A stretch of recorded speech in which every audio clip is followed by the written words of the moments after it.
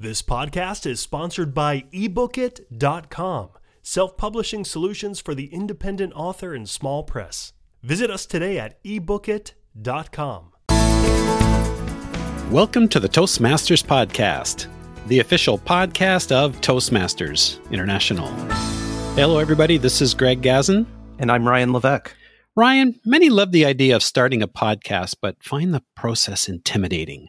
There is, of course, the Level 4 elective on starting a podcast within Pathways. Now, our guest today says starting a podcast doesn't have to be intimidating. Moreover, she says, a podcast can forge a powerful, intimate connection between the host and the listener. Ryan, who are we speaking with today? Our guest today is Tara McMullin. Tara is a writer, podcaster, and producer. She's the author of What Works, a comprehensive framework to change the way we approach goal setting. Tara hosts What Works, a podcast about navigating the 21st century economy with your humanity intact. She's also co-founder of Yellow House Media, a boutique podcast production company. Tara wrote an article in the August 2023 issue of the Toastmaster magazine called Put Your Podcast in Practice. Tara McMullin, welcome to the Toastmasters podcast. Welcome. Thank you so much for having me. I'm thrilled to be here. I'm always excited to have a fellow podcaster on board because Ryan and I can always learn some new tricks. For sure. Tara, in your article, you share that you started your own podcast about 10 years after you listened to your very first podcast episode. Do you remember that first podcast listening experience?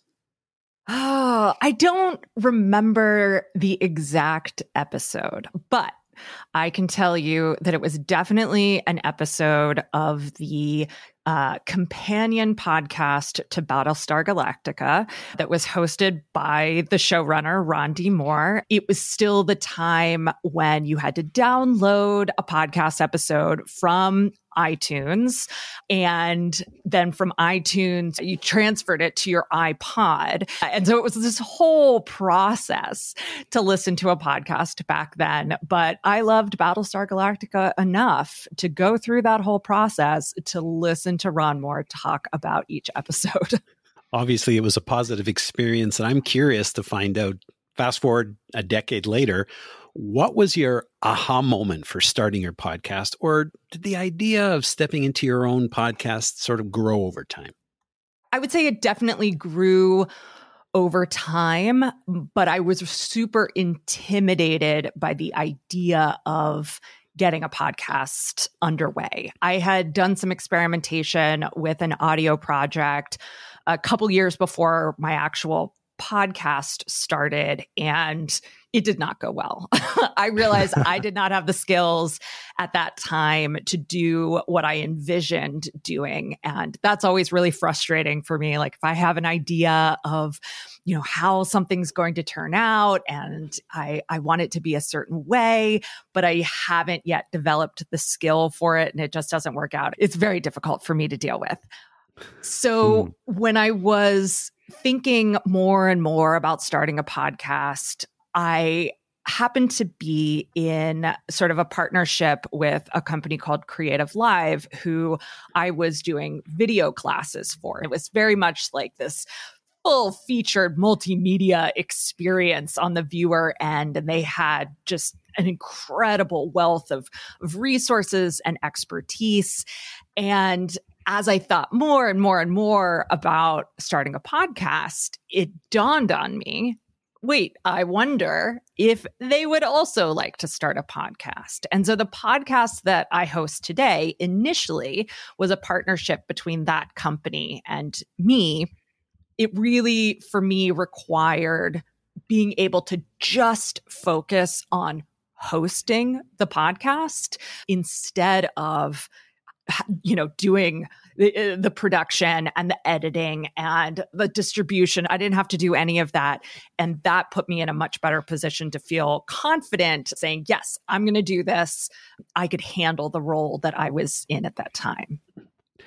You use the word partnership. And again, that goes back to that opening statement that I gave in the open. And I'm really curious to find out a little bit more about your statement where you said a podcast can forge a powerful, intimate connection between host and listener.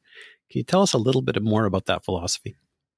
Yeah. So podcasting is this fascinating medium where our voices on typically, hopefully, good microphones, which make our voices sound even richer and more present than they might even in person, goes right into the ears of the people who listen. And there's actual research. I wish I could give you the study or the researcher who looked at this, but there is actual research that sort of headphone to brain connection that happens with a podcast does create a relationship between the listener and the podcaster much faster than visual mediums like video or photography or writing.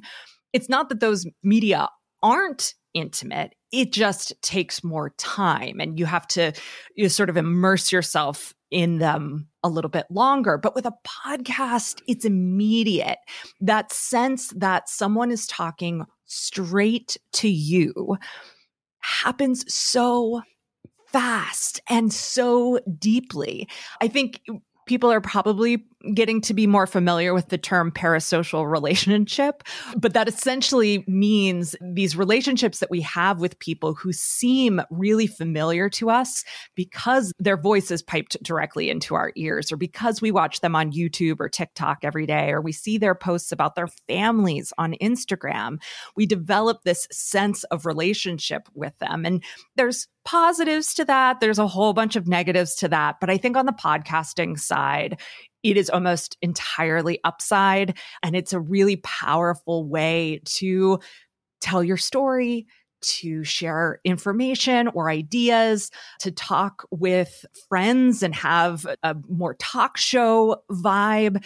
It just is a great medium for that. And the sort of relationship that it can create between you and your ideas and the people that you actually want to hear those ideas.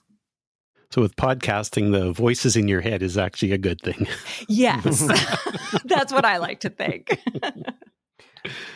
Tara, you're giving me this flashback to a podcast I was listening to several years ago where the hosts were in tears on an episode sharing because the wife lost her baby before the baby was born. And they were sharing this news with the community. And I can remember riding the train with tears streaming down my cheeks because I felt so connected to these people and felt like I really did know them and was invested in their lives. Never really thought about, I guess, the intimacy of having that audio pumped right into my ears and right into my brain. But it does illuminate something else you say in your article. You say that listening to a podcast can turn a chore like folding laundry into a cherished activity.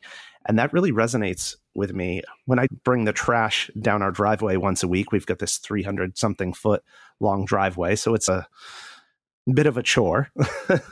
Inevitably, I put in the earbuds and use that time to continue listening to an episode. Also, when I change the litter for our rabbits, we have 2 pet rabbits. I put in the earbuds and it like makes this thing that might be otherwise torturous something enjoyable. I hate doing chores. I'm a terrible chore person. But as you say, like pop those earbuds in and now I don't really care what I'm doing because I'm being transported into a story or into an idea or into just a great conversation that I'm super interested in. My husband will joke all the time that if I'm not working, in front of the computer, I have my earbuds in. So folding laundry, doing dishes, making dinner, cleaning the cat litter for sure. I've got my earbuds in and I'm constantly listening. I just love to listen to podcasts. Like I really am as obsessed with podcasting as I seem. But for me too, it's also, I don't think I mentioned this in the article, but I'm autistic. And so for me, podcasting and also putting in the earbuds is a really great coping strategy for me. I get to sort of dial in all of the sensory stimulation that's around me, eliminate a lot of that through the headphones. And then I also get this sort of pseudo social experience that I don't owe anything to, right? Like my experience on a day-to-day basis is if someone's talking to me, I owe them something. I owe them eye contact. I owe them a smile. I owe them, all of these things that are often very difficult for me and require a lot of effort. And so I avoid those kinds of things. But with a podcast, I get that social experience without feeling like I'm responsible for this, that, or the other thing as part of a conversation.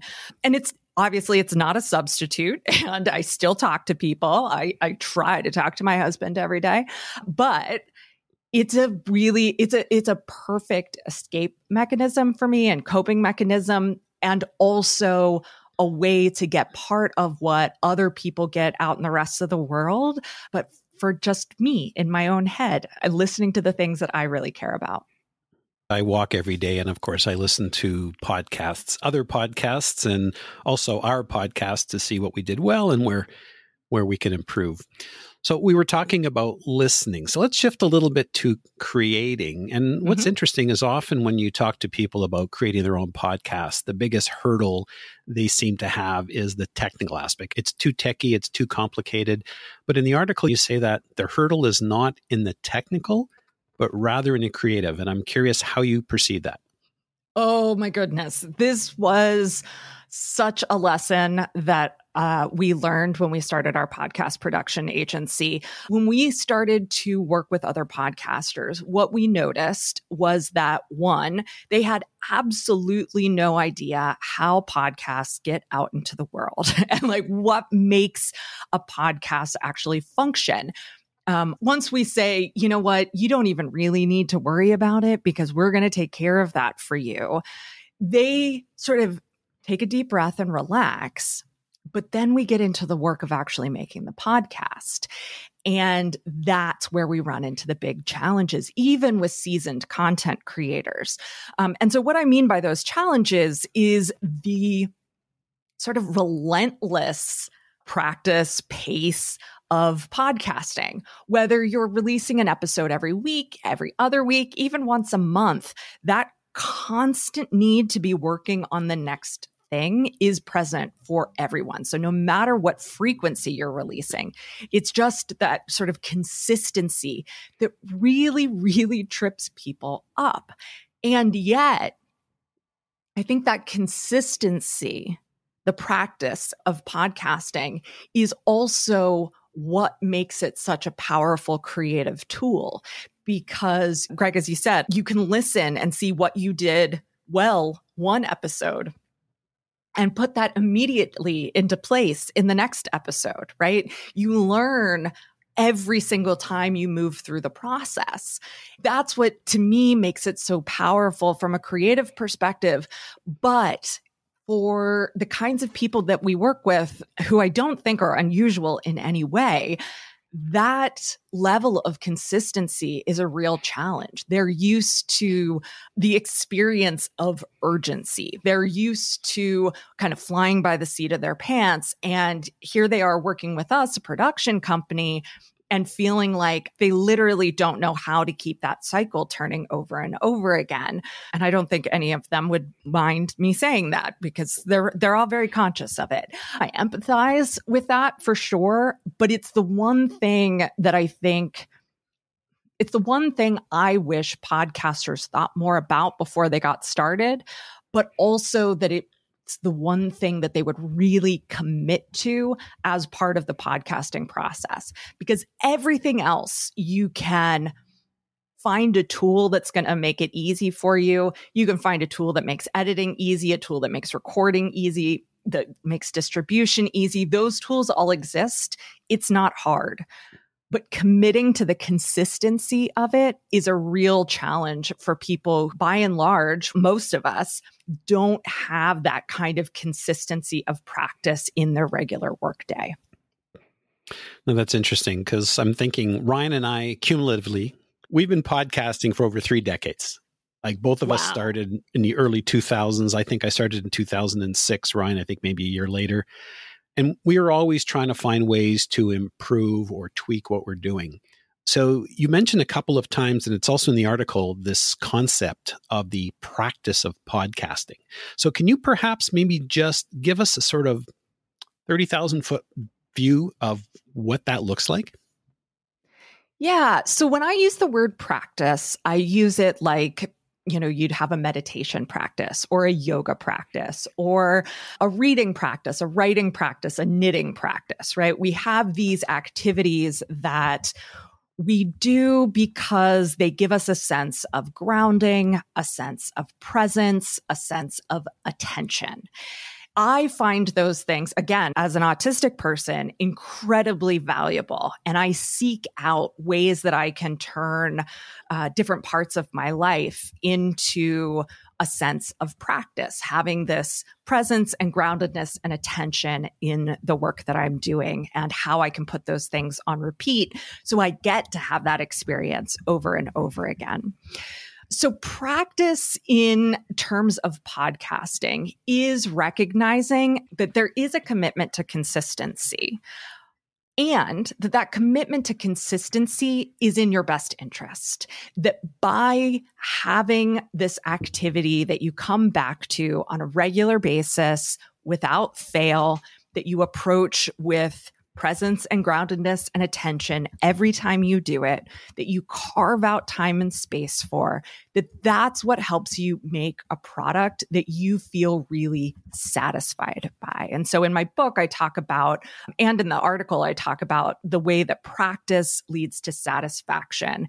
And satisfaction, I think, especially around creative pursuits, but around all sorts of work-related pursuits and just life in general, is so fleeting, so elusive. We're constantly like, oh, I didn't do that well enough, or am I good enough for this, or do I have enough of that? In all of these different forms, I try to help people think about, how am I doing this in a way that's going to be satisfying? And practice for me is the number one way that I can create that feeling of satisfaction, not just when the episode ships, but whenever I open up my recording software, whenever I do an interview, whenever I'm doing editorial planning. If I'm approaching that with the kind of presence and attention that I have committed to do it, I will feel satisfied by the result, even if the result is, I don't know what I want to cover next month, but I've thought about it for an hour. That really shifts the game for me so that I'm not coming to the practice thinking, am I being the best podcaster I could possibly be? Or am I going to increase my downloads this month? I'm instead asking myself, am I doing this in a way that makes me satisfied, that meets my expectations for my performance and my practice? Am I paying attention in the moment to what I'm doing and making sure that as I do it, I'm doing it in a way that's satisfying? For me, that's the key to creating with consistency so that even when maybe you don't have a great episode or your downloads do dip, you still feel really good about the effort that you put into it. And not only is that good for the show, but it's good for you personally. It is so valuable to have an activity that you approach in that way. And podcasting is just a perfect vehicle for that kind of approach. I'm thinking on how this can apply to just about anything. I'm thinking back to 2014 when I was in a humorous speech competition. And of course, I had to practice and rehearse the same speech. I went to various clubs to practice it, and it actually became a monotony. But if I had applied this concept, then perhaps I would have enjoyed being in the moment each time I actually delivered that speech. Yeah, absolutely. Yeah. Tara, as I hear you talk about a practice, although I understand it's not so much about the goal as it is the journey, if it's fair to say it that way, it does seem that there's this evolutionary process that takes place. Now, I was listening to recent episodes of your What Works podcast, and you're putting together a highly sophisticated, I'd call it journalistic production. You've got the writing, the scripting, the interview excerpts, the background music, sound effects. It reminds me a lot of what I hear on National Public Radio in the States. I'm guessing you didn't start there. So my question is, can you share about the evolution of your show, both in terms of your voice as the host, as well as the format? Yes, I love talking about this. So no, absolutely, my show did not sound like it sounds today in 2015. Far, far, far from it.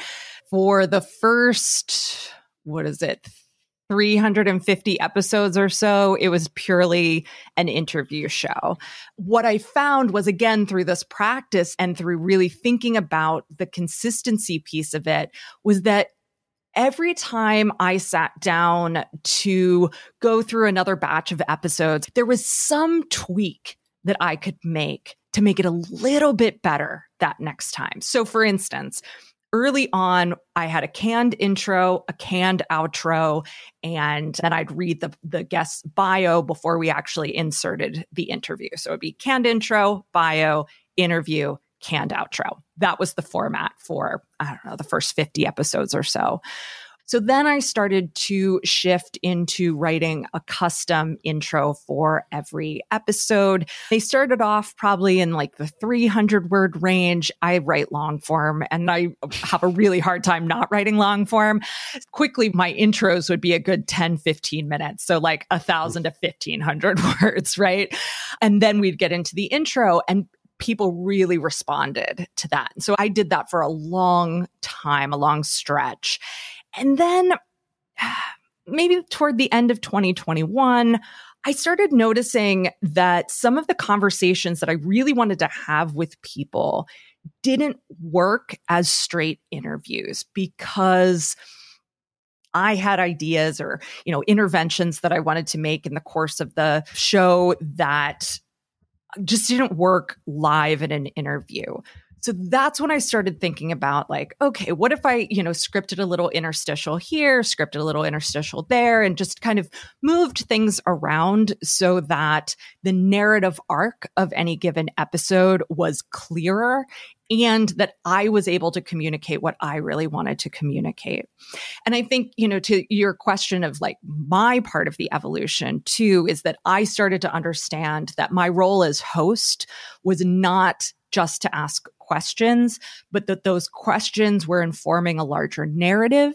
And that if I could really get clear ahead of time and then also after an interview on what that narrative was going to be, that I could reshape an episode so that it was as legible as possible to the audience so that they knew why I was talking to this person, what I wanted them to hear, and what I was thinking about as this episode was going on.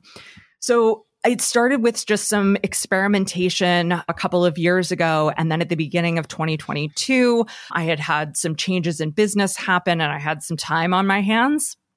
And I was like, I'm going to give this a try. I'm going to try committing to, as you said, the sort of NPR style, the public radio style narrative podcasting format. And I was really nervous about it. I thought, I'm going to give it a try for a month. If it's taking too much time after a month, or if I don't like it, I don't want to continue with it, that's fine. I will give myself a pat on the back for doing it and I'll go back to the old way. But I was hooked. I was hooked from within the first couple of episodes of giving it a try. And I think it's only gotten better since then. But to your point, it was absolutely not something that I could have accomplished in 2015, even though those were the kinds of shows that I loved listening to. I love public radio. I love Radio Lab. I love This American Life. I love just all of those shows that create such immersive audio experiences. And I have always wanted to do that, but never had the skill set to do it. And so once I finally had some space to develop that skill set and apply the years of listening to these shows that I then had under my belt, it was the natural next step. And so I would say also that evolution as a host has progressed as well, to the point where today I think of my podcast episodes as audio essays. So my writing style is very much an essayist style. And that's what I'm applying to the podcast as well. But using the tools that I have in audio that I don't have in writing, right? Like I send out every podcast episode that I have also as a written essay. And sometimes I'm just like, oh, just listen to this one. So you can hear this excerpt and this piece of music and the way that I lined the beat up on this particular phrase, right? Like those are the tools that I have now that make me really happy and that I think really make an episode come together. I just think one of my earliest memories of listening to a show on National Public Radio, and the person is going to a school to investigate something, and you can hear the gravel crunching under her feet as she's walking up to the entrance of the school. And it just felt so immersive. And that's what really hooked me. Yeah. Yeah. Same. Like those kinds of sounds, the sort of imagining of the environment is so fascinating to me and addicting to like really thinking about it. I did an episode earlier this year with a woman, a tech founder who moved her family from a big house in Texas back to Canada where she's from and is now living on a working farm. I had so much fun putting that episode together, right? We recorded it remotely. I wasn't there, but my goal was to make it sound like I was that NPR reporter rolling into the gravel driveway, being met by the ducks and the geese and the sheep. Oh my gosh. It was just so much fun to put together. And I think it's creatively, it's such a liberating experience to know that if I can imagine it, I can find a sound that makes it come to life in a really fun way. Now, we don't want to scare everybody off because I know. What you've just presented is the latest Mission Impossible Dead Reckoning Part 1 movie, when most people will probably start with a YouTube selfie. Stick figure drawing. It's funny because I was going to ask you, how long does it take to produce something like this? I mean, it's probably extraordinary. And how do you find the time and balance with all your other podcasts that you do? Well, I am lucky that my husband is really the one that runs the show at Yellow House Media. And so I basically get called on as more of like a consulting producer. Like I get asked about, should we cover this topic? How would you interview this person? What's something fun that we can do with the audio here? And all of those shows are interview shows or solo shows. They are not done in the same style as mine. So I have a lot of time. I consider myself a full-time writer and podcaster. And so this is my job. And yeah, a 45-minute episode is going to be about a 7,000 word script. So that takes a lot of time to write. And then there's the recording and the editing. Often I would say I'm putting 20 to 30 hours into an episode. And it is 100% not what I would recommend for anyone wanting to start a podcast.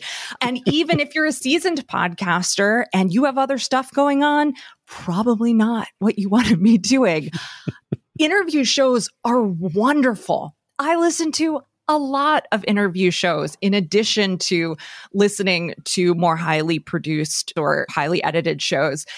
I think that in and of itself is a really valuable format. I think that learning how to interview, again, is a challenge that a lot of people don't anticipate, kind of circling back to sort of where we started. But it is a really valuable skill to have. And being able to craft an episode rather than just a series of questions is a skill that you're not going to have it at the very beginning, but it's absolutely one that you can develop, and probably in pretty short order, especially if you're a podcast listener too. So you can kind of hear and apply. Or, a solo show. This is the Toastmasters podcast. If you're working on a talk, if you are getting used to just the sound of your own voice, a solo podcast is great. And there are little things. If you want to play with sort of the style that I do without doing what I do, there are little things that you can play with that don't require 20 hours of your time. So I'm so fully supportive of minimalist, simple shows that invest more time and energy and thought into making a great episode because of the content and the story and the experience of the thing than I am about the bells and the whistles and the jump cuts and the edits and the, found audio and things like that. So you're going to take time to become the next Sofia Coppola. Yeah. But folks, if you want to get started, there is the level 4 podcasting elective in Pathways. So that's probably a good place to start. This has been quite enlightening hearing this journey. And folks, I really encourage each and every one of you to share this episode with your family and friends and fellow Toastmasters. You can find the Toastmasters podcast at toastmasterspodcast.com, toastmasters.org, Google, Apple, Spotify, and everywhere you find your podcasts. Ryan?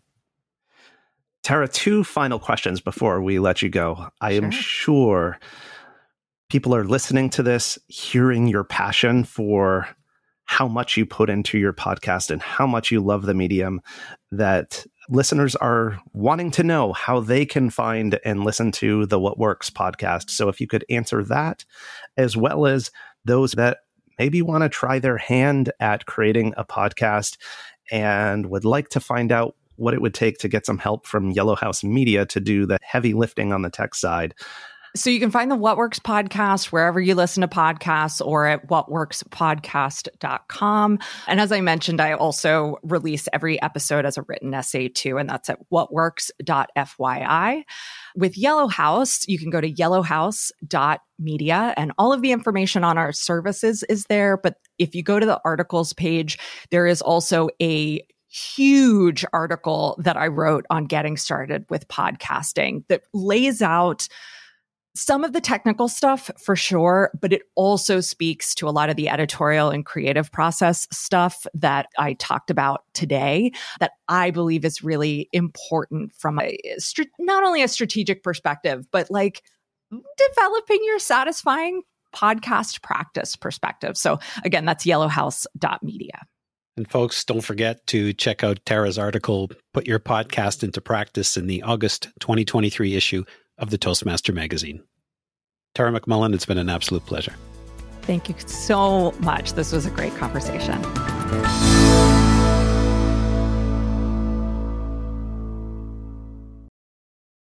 Isn't it about time you published that book you've been thinking about? We can help with that. At ebookit.com, we've been providing authors and small presses with ebook publishing services since 2010.